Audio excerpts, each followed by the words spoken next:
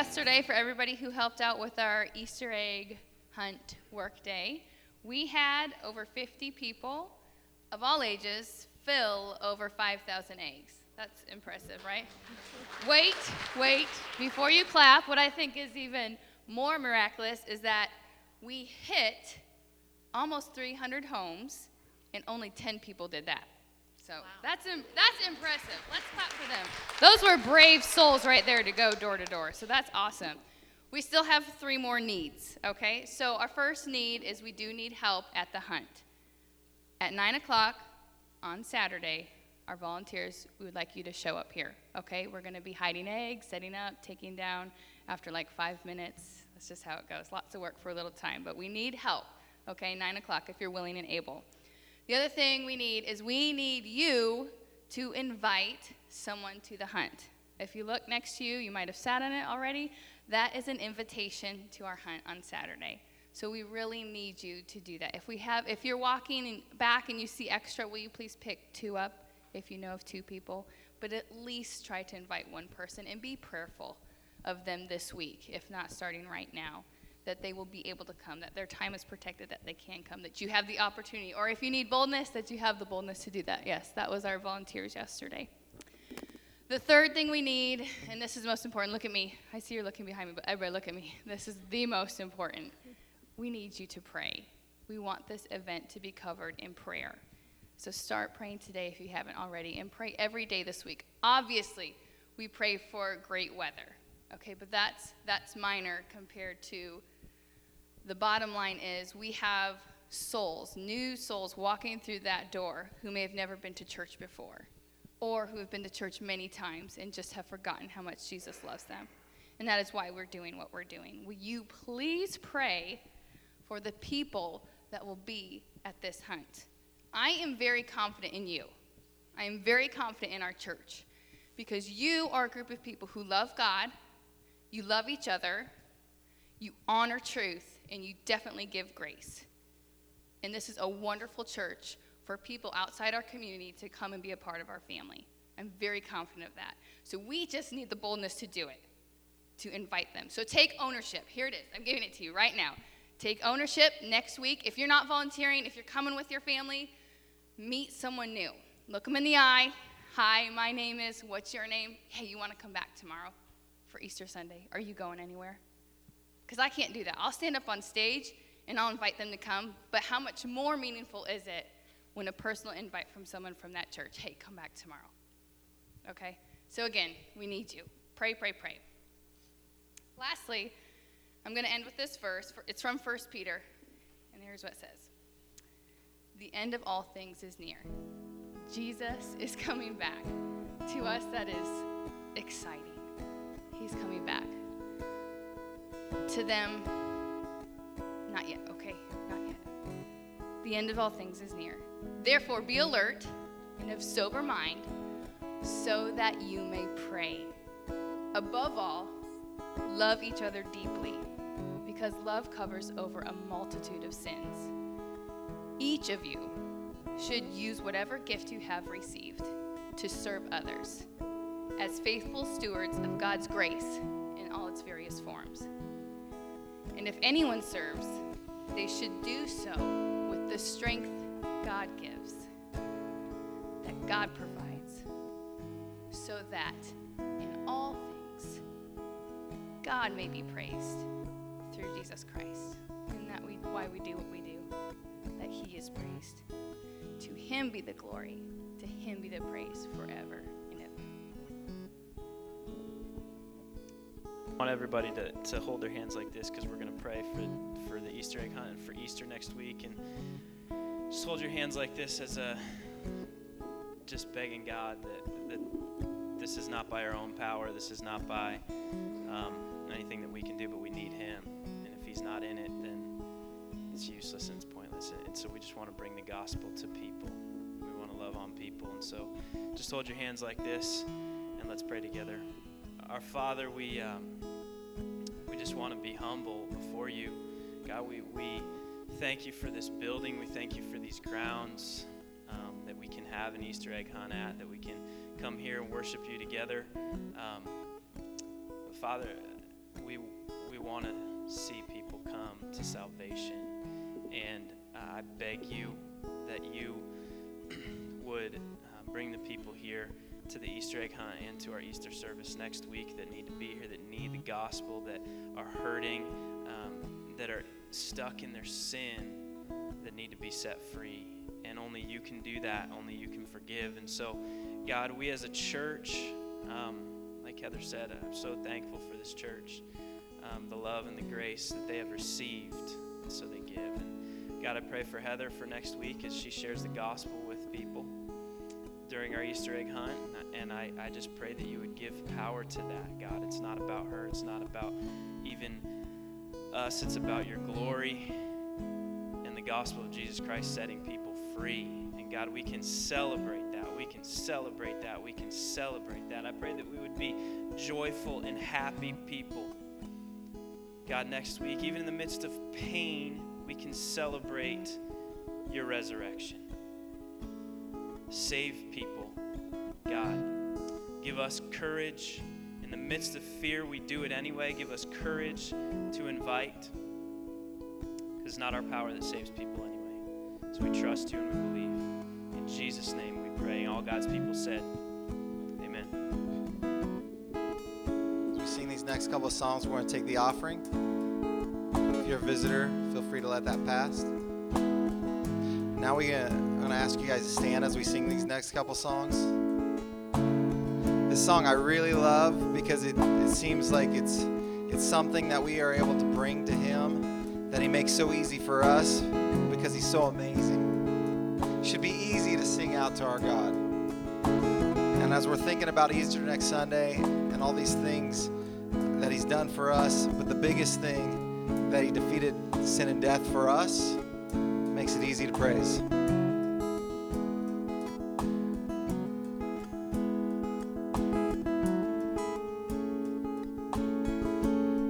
I come in simplicity, longing for purity, to worship you in spirit and truth, only you.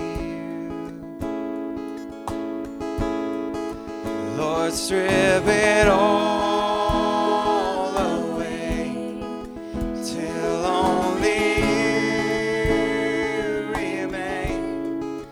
I'm coming back to my first love, only. I have this hope as an anchor for my soul. Through every storm I will hold to you. With endless love, all my fears swept away. In everything, I will trust in you. The Bible says that perfect love casts out fear. The perfect love of God our Father for us should cast out fear. There is hope in the promise of the cross. You gave everything to save the world you love, and this hope is an anchor for my soul. Our God will stand unshakable, unchanging one. You who was and is to come, your promise sure, you will not let go. Your name is higher. Your name is greater. All of my hope is in you. Your word unfailing, your promise unshaken. All of my hope is in you. There is hope in the promise of the cross. You gave everything to save the world you love, and this hope is an anchor for my soul. Our God will stand unshakable. God, we're here before you this morning, feeble people. God, we need to be reminded of our need for a Savior. God, in my brokenness, I'm before you with a humble heart, and I just pray that over every person in the room, God. Just humility this morning and celebration in that humility that says, I've got nothing to boast of except the name of Jesus. God, and that should excite us because there's nothing I can do to earn my salvation. There is hope in the promise of the cross. So we thank you this morning, God. We thank you that you found it fitting and it pleased you to send Jesus to the cross for me. I mean, this is incredible. This is insane. I would never do that with my son. But that shows how much you love me. Father, thank you for that hope. And all God's people said, amen. That's an exciting thing, so let's try it again. All God's people said, amen. All right. I'm going to share a few stories for you. This is not to freak you out about public schools or anything like that. But it's just to say that we have a very present and alive enemy, right? Satan is the prince of the power of the air of this world right now. We have a very present and alive enemy. So first story, I was riding with my daughter Margot. I have a question. Is it legal to allow her to ride in the front seat of my truck? I've just always been wondering. I don't know. I did it, so just pray that I don't get pulled over for that. But she was sitting here, and it's one of my favorite things to do is ride with her in the car because she just thinks I'm awesomer than I am. And so she says to me, she says, Daddy, is Jesus still dying on the cross? I said, no, he's not. And I thought that's interesting. I said, no, he came back alive. Like, he died on a Friday, Margot, and he came back alive. And so she says, wait, he's alive right now? And I said, yeah, he's alive, and he lives in heaven with his Father. And he said, well, she said, Dad, why doesn't Jesus just nail Satan to the cross?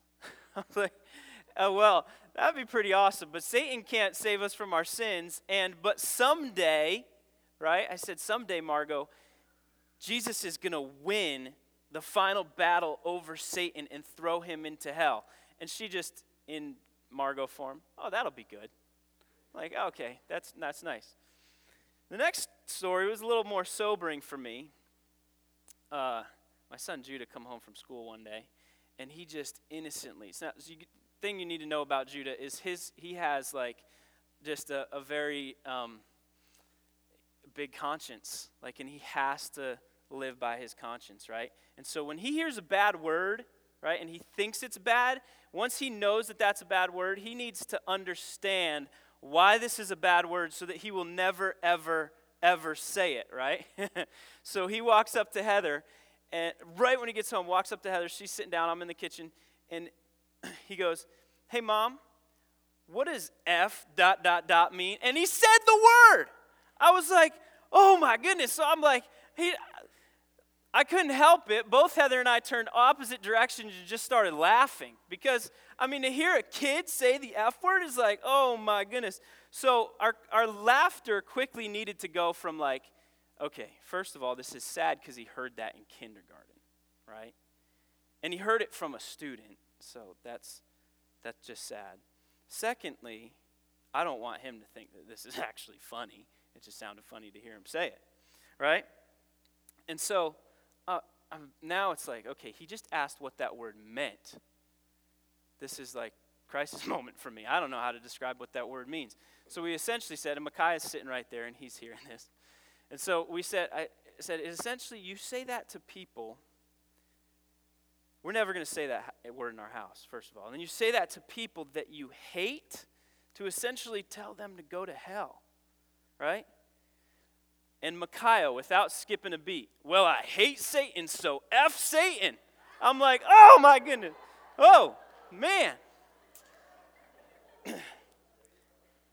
And so at that point, my wife has the great idea and this was a good idea because it worked.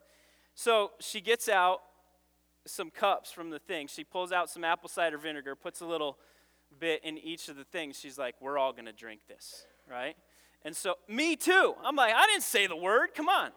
And so we're sitting there, and me and Heather and our three oldest, because I don't know, Ivy just doesn't understand this stuff. And so we're sitting there around the thing, and like, Judah knows this stuff is nasty. So he just starts crying right away. He's like, I didn't say it. I just wanted to know what it meant. So we needed to make a point. So we call those words now vinegar words in our house. We're not allowed to. That goes in the vinegar thing. So we all just put it in our mouth and spit it back out. And but it's a funny story. But man, Satan is alive, isn't he? I mean, we can't help what our kids hear, right? I want to teach my kids, and this is for me too. I want to learn how to do this. Teach my kids how to live in a world where they're going to hear this stuff. How to live and spend time with people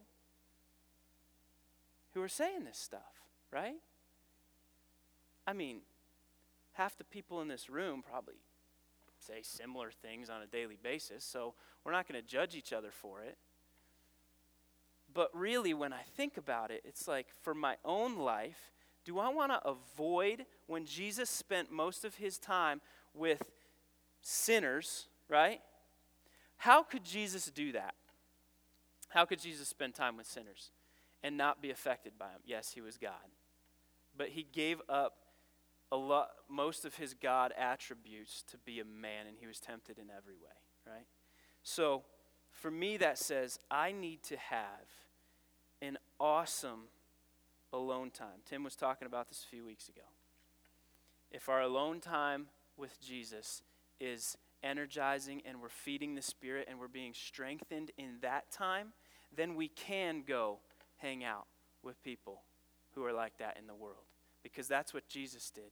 And so if my heart is strengthened in my spirit because I'm strengthening it, I'm feeding the Spirit and not the flesh, then I should be spending my time with these people. And this is the season that we are in, okay? This is the Easter season. We're in this season. 2 weeks ago, Mark did a great job teaching us about Jesus' interactions with Pilate. And here's the truth.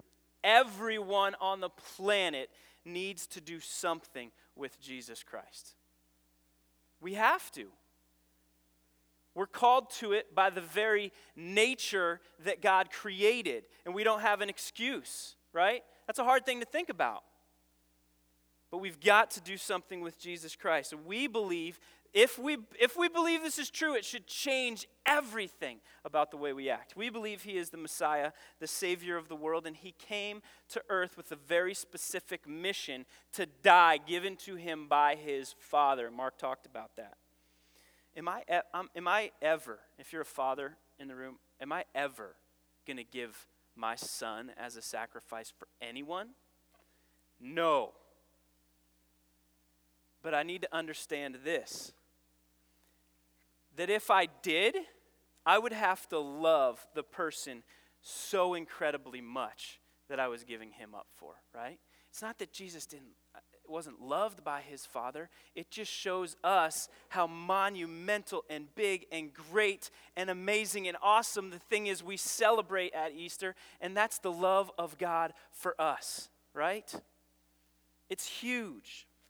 Last week, Alan reminded us of the mockery involved with the crucifixion of Jesus, and Heather leads a kids club Bible study, about 10 to 15 neighborhood kids at our house on Tuesdays, and it's amazing because some of those kids go to Christian schools, and they were sitting there, and when she was reading about Jesus' mockery to them and how he was punched in the face and his beard was tore out and he was spit upon, I mean, you could see the anger building in some of these kids because they thought that Jesus just went to the cross, was nailed to the cross, and eventually died, and that was it. But often, we do often think about the physical anguish that Jesus went through. But here's what we don't think about often. The emotional anguish that Jesus went through, and we're going to talk about that soon here, was far, far, far worse. It was far worse. We're going to talk about that soon. This morning, the title is going to be, It Is Finished. It is finished. And I just want to give you an overall kind of view of what that looks like. I learn a lot from my wife, and something that I learned recently from her through her Beth Moore study, again, this is a really good study, is that a lot of people, this is not a blanket for everybody, but a lot of people fit into a couple categories, shame-based or fear-based. And for me, the more I listened to her talk about what those two things were, I'm very fear-based. And fear-based, if you're fear-based, it drives you to worry. It drives you to control in your life. It drives you to need to make sure everything's okay. And so when I am failing to trust the Lord, what do I revert to? Fear. And fear drives me to do a lot of things that do not involve trusting the Lord, and I make mistakes, right? But when Jesus on the cross said, "It is finished," here's what he meant. Religion, which Jesus is not, he's not religious, and neither am I, and most people in the room, I would say don't be religious. Because what religion says is, I need to be forgiven. I have a problem. I need to be forgiven. I need to seek eternal life. But how do I do that? I do good things. And if I do good things, I'll be accepted by God. I'll be forgiven, right? That's religion. It is finished means that God sent Jesus. He died. And everything that was needed for your salvation, for my salvation, was done. Done. I don't think we understand what that word means, but it holds a lot of weight. Done, right? So, shame and fear in my life should be very short-lived if I really believe that. I mean, yes, I'm going to sin. Yes, I'm going to mess up. And I will feel shame, and I will feel guilt, and I will feel fear. But those things should be short-lived in my life because of grace. Because grace says, that's not who you are, so get up and keep going because you're forgiven, right? So it's not, we'll talk about that more later. I'm going to get ahead of myself. So I'm going to read, we got the four Gospels, Matthew, Mark, Luke, and John, right? They all experience the same stories, a lot of them, but they all write with different styles, and they all give a little bit different details, right? So I want you, in the next moment, you can't look you'd have to flip really fast to keep up with this. It's not going to be on the screen. I'm just going to read a compilation of the four Gospels of the account of Jesus' death. And so I just want you to listen to this and hear it and feel the emotion of it. And just, you can close your eyes, but just listen to this. And when the 6th hour had come, there was darkness over the whole land until the 9th hour. That was noon until 3 o'clock in the afternoon. And at the 9th hour, Jesus called out in a loud voice, "Eli, Eli, lama sabachthani," which means, my God, why have you forsaken me?" And just real quick, Alan shared this with me this week, but often Jesus would take time away to spend time with his Father. This was his renewal time. This was his worship time. This was his quiet time with his Father to be with him. And every time Jesus addresses God the Father, he says Father or Abba Father. That's like Daddy. There's this close oneness relationship. And then on the cross, right now, he yells out, my God, why have you forsaken me?" And in that moment, he is feeling the weight of the fact that your sin and my sin was taken off of us and laid on his shoulders. And because God Almighty is a just God and a loving God, a lot of times we focus on his love, but we forget about his justice. And because of his justice, he had to. Get this, he had to. If he didn't, he wouldn't have been God anymore. He had to turn his back on his son. And so there's this distance now that Jesus is understanding the weight of the sin of the world is on me.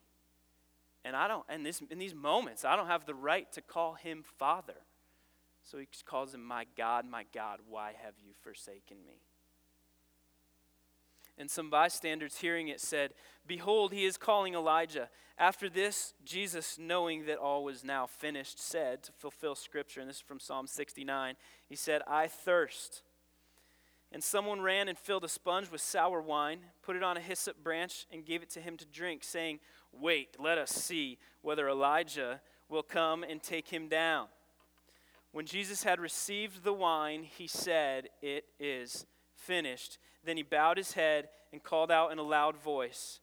He said, "Father, into your hands I commit my spirit." It was finished, and he says, "My Father," again. I think that's amazing. And having said this, he breathed his last. And behold, the curtain of the temple was torn in two from top to bottom. I think a lot of times we just read over that. Here's the deal. This curtain was so thick that no man on earth could rip it.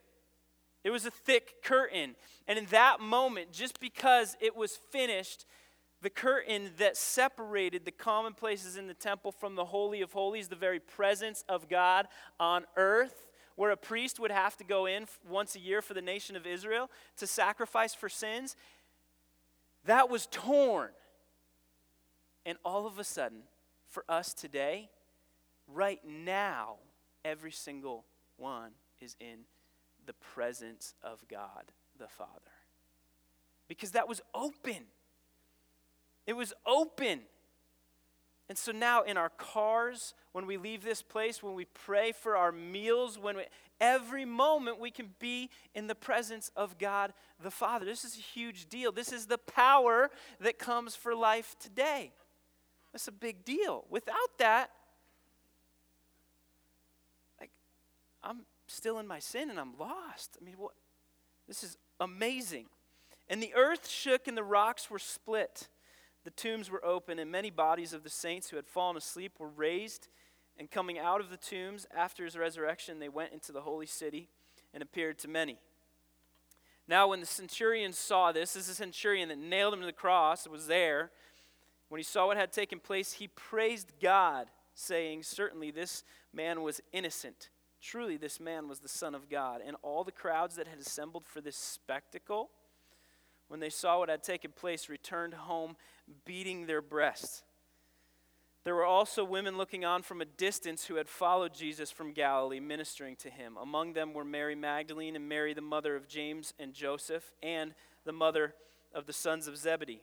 And since it was the day of preparation, so that the bodies would not remain on the cross for the Sabbath was a high day, the Jews asked Pilate that their legs might be broken and that they might be taken away. So the soldiers came and broke the legs of the first and the other one who had been crucified with Jesus. But when they came to Jesus, they saw that he was already dead. They did not break his legs, but one of the soldiers pierced his side with a spear, and at once there came out blood and water. He who saw it has borne witness. His testimony is true, and he knows that he is telling the truth, that you also may believe. For these things took place that the scripture may be fulfilled. Not one of his bones will be broken. And again, another scripture says, they will look on him whom they have pierced. Now there was a man named Joseph from the Jewish town of Arimathea. He was a member of the council, a good and righteous man who had not consented to their decision and action, and he was looking for the kingdom of God. This man took courage and went to Pilate secretly for fear of the Jews and asked for the body of Jesus. Pilate was surprised to hear that he had already died and offered the corpse to Joseph. And Joseph brought a linen shroud and taking him, wrapped him in the linen shroud and laid him in a tomb that had been cut out of the rock, and he rolled the stone against the entrance of the tomb. It is finished, right? John 19:30, that's where that came from. When Jesus had received the sour wine, he said, "It is finished," and bowed his head and gave up his spirit. So we've got to answer that question, right? If it is finished, some translations say it is accomplished, right? If it is accomplished, the question is, what was accomplished on the cross? All right? The first thing we need to know is that Jesus' death in no way is independent from the resurrection, right? Because if Jesus stayed dead, he's dead. He didn't defeat death, right? So it's not independent of the resurrection. You come back next week and we're going to celebrate the resurrection. Right? But when he was on the cross, he finished, and I want to talk about three things. See, this Sunday is actually Palm Sunday, right? But Tim spoke about that when we were going through it chronologically in the book of Mark a long time ago. So this is really like our Good Friday service, right? Because on Friday, Jesus died. 3 days later, in the morning of Sunday, he rose again, right? So this is like our Good Friday service. But I want to talk about, if you remember four things, remember it is finished, right? And then remember these three things. Because if you remember these three things, hopefully you remember the content that goes with them. And hopefully throughout the week, it'll change the way you think about the way you live, right? So here are the three things. What was finished? Number one, our redemption. Number two, our adoption. And number three, our eternal life. Our redemption, our adoption, our eternal life. Because first, we have a problem. There's sin. We were redeemed. We were bought back into rightness with God because that needed to happen. And that's the first level of relationship. We were bought back into rightness with God. And because we were now right with God, right, we were given the right to become children of God. And we're going to talk about what that means. It's incredible. Because we were bought back, made right with God, and became children of God in oneness with God, in the same family as God, we now are able to live eternally with God, right? We're given physical, after death, eternal life with God the Father in heaven and with Jesus, right? So number one, our redemption. Just listen, the scripture is going to be on the screen so you can watch that. But I need to take you on a journey here. Genesis 2:17. But the tree of the knowledge of good and evil you shall not eat. This is God to Adam and Eve in the beginning. For in the day you eat of it, you will surely die. Right? And then what did they do? They chose. They ate of it. Genesis 3:22. Then the Lord God said, Behold, the man has become like one of us, knowing good and evil. Now, lest he reach out his hand and take also of the tree of life and eat and live forever. So a lot of times we blame God for death, right? A lot of people blame God for death, but I want you to see it from the other side. How absolutely gracious it was of God to all of humanity to have death in his justice be one of the penalties. I'm talking physical death. Be one of the penalties of sin in the world. God put a cherubim with a flaming arrow in front of the tree of life because Adam and Eve had just sinned and brought sin into the world. Had they been able to take and eat of the tree of life, they would have lived forever and sin along with it. Did we see how gracious it was of God to cause death to be one of the consequences of sin? Sin has to die, right? And you don't get sick, because maybe not because of your own sin, but because sin exists in the world. And that was gracious of God.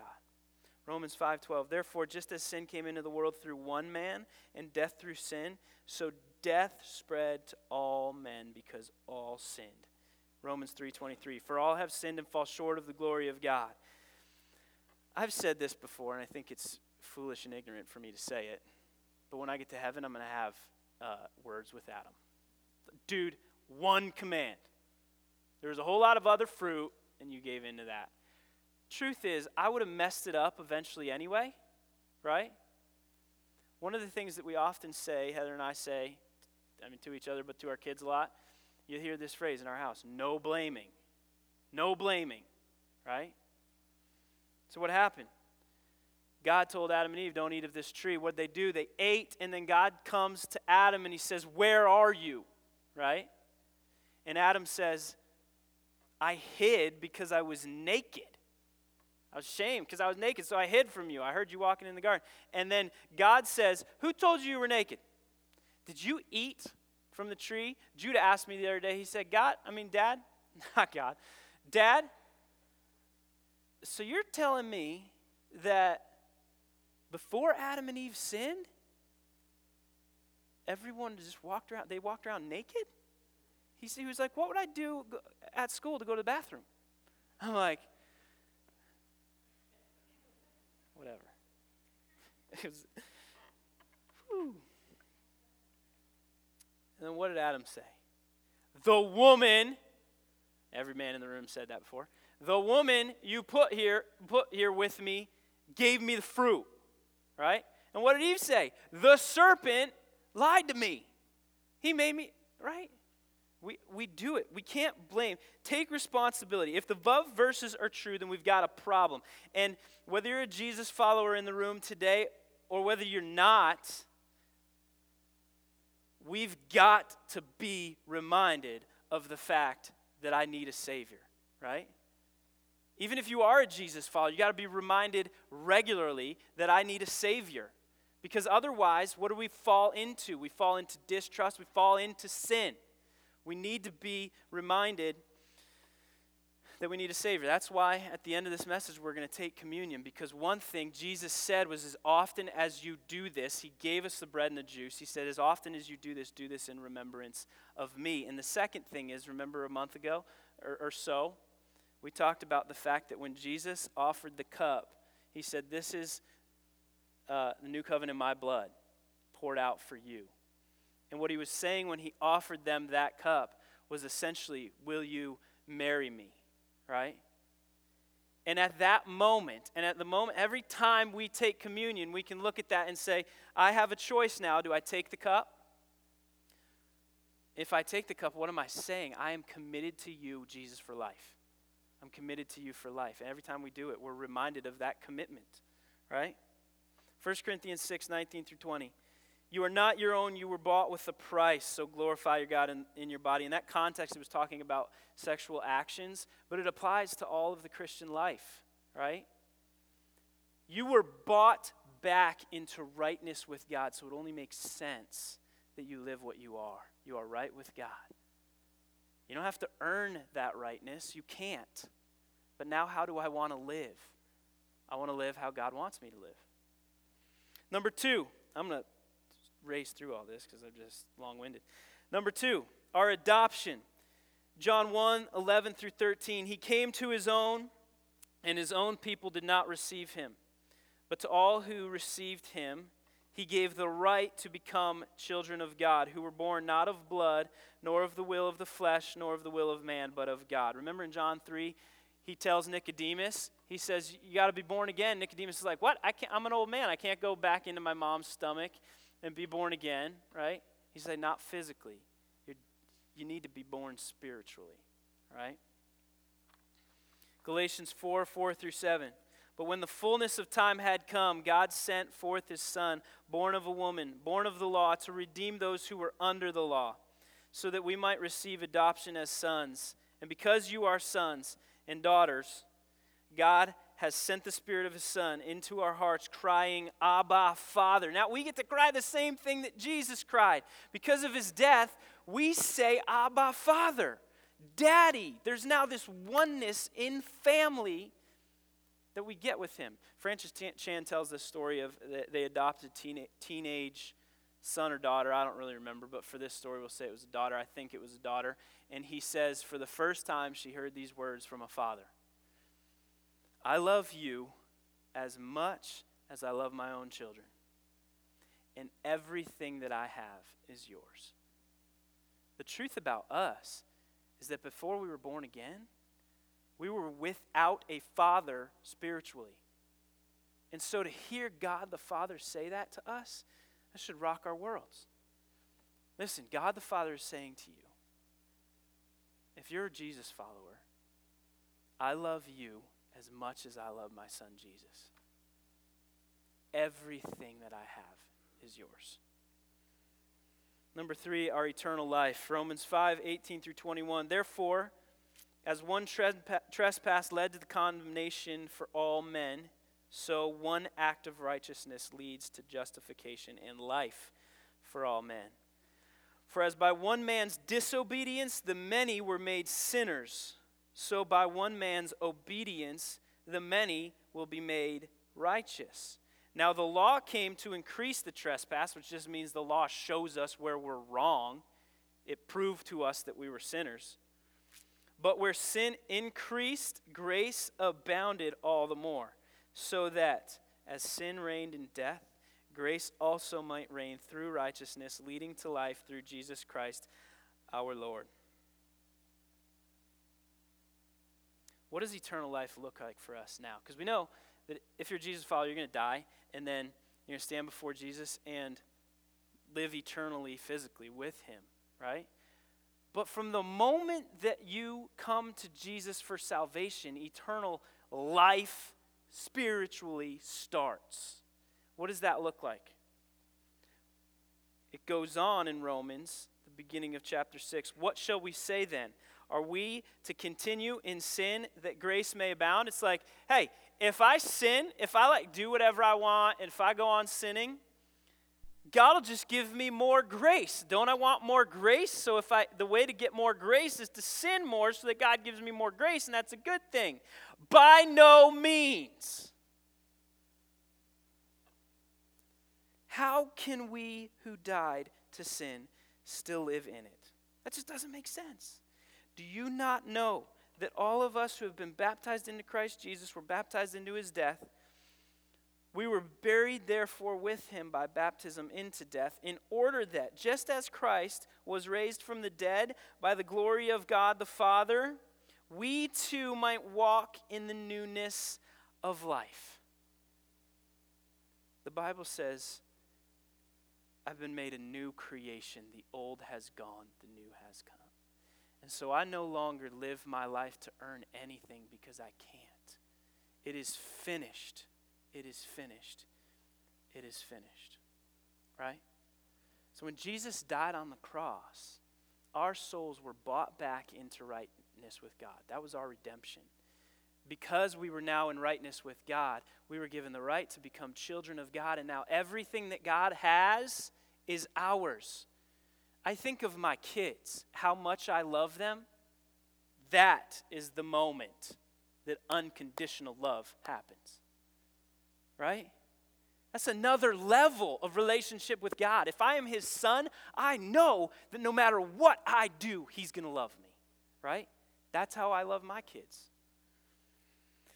And if you don't have a good relationship with your earthly father, this is perfect. Because he's adopted you. Literally adopted you. And because we are now children of God, we get eternal life to live with him. In the movie Saving Private Ryan, raise your hand if you've seen it. Okay, I was going to show this clip, but it's kind of gruesome. Tom Hanks' character, I don't know what his name is, but is given a mission to go save Private Ryan, right? In the end of the movie, the war's pretty much over, but Tom Hanks' character has been shot, and he's leaning against a car, and Private Ryan comes up to him, and he motions to him. He says, "Come here." He says, "James, earn this.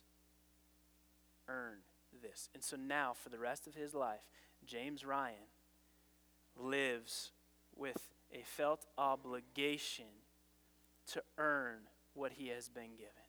And if he doesn't earn it, what does he feel in the end of his life? Despair. Here's what freedom says this morning, right? After this, we're going to watch a video, and then the band is going to play. And when the band starts playing, we're going to take communion. Remember, this is Jesus saying, will you marry me? Are you committed to me? This is the life I want you to live. This is what freedom says. The law, the only way to earn salvation by the law is to keep it perfectly, which none of us have done. So to be free from the law is to be free from everything that failure to follow it brings. We're free from guilt. We're free from shame. Now free to get back up and live the way God wants us to. Do we understand the difference? We've been bought back in our redemption. We've been adopted into oneness in God's family. And now we have eternal life with him. So watch this video, and then we're going to take communion after that.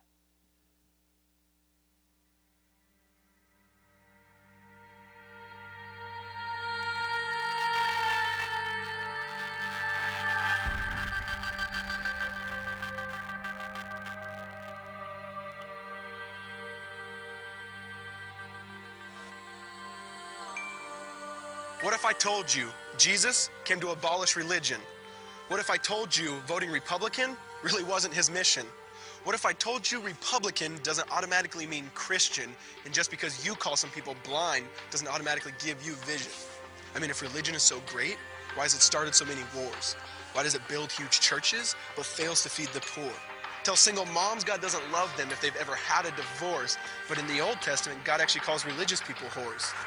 Religion might preach grace, but another thing they practice, tend to ridicule God's people.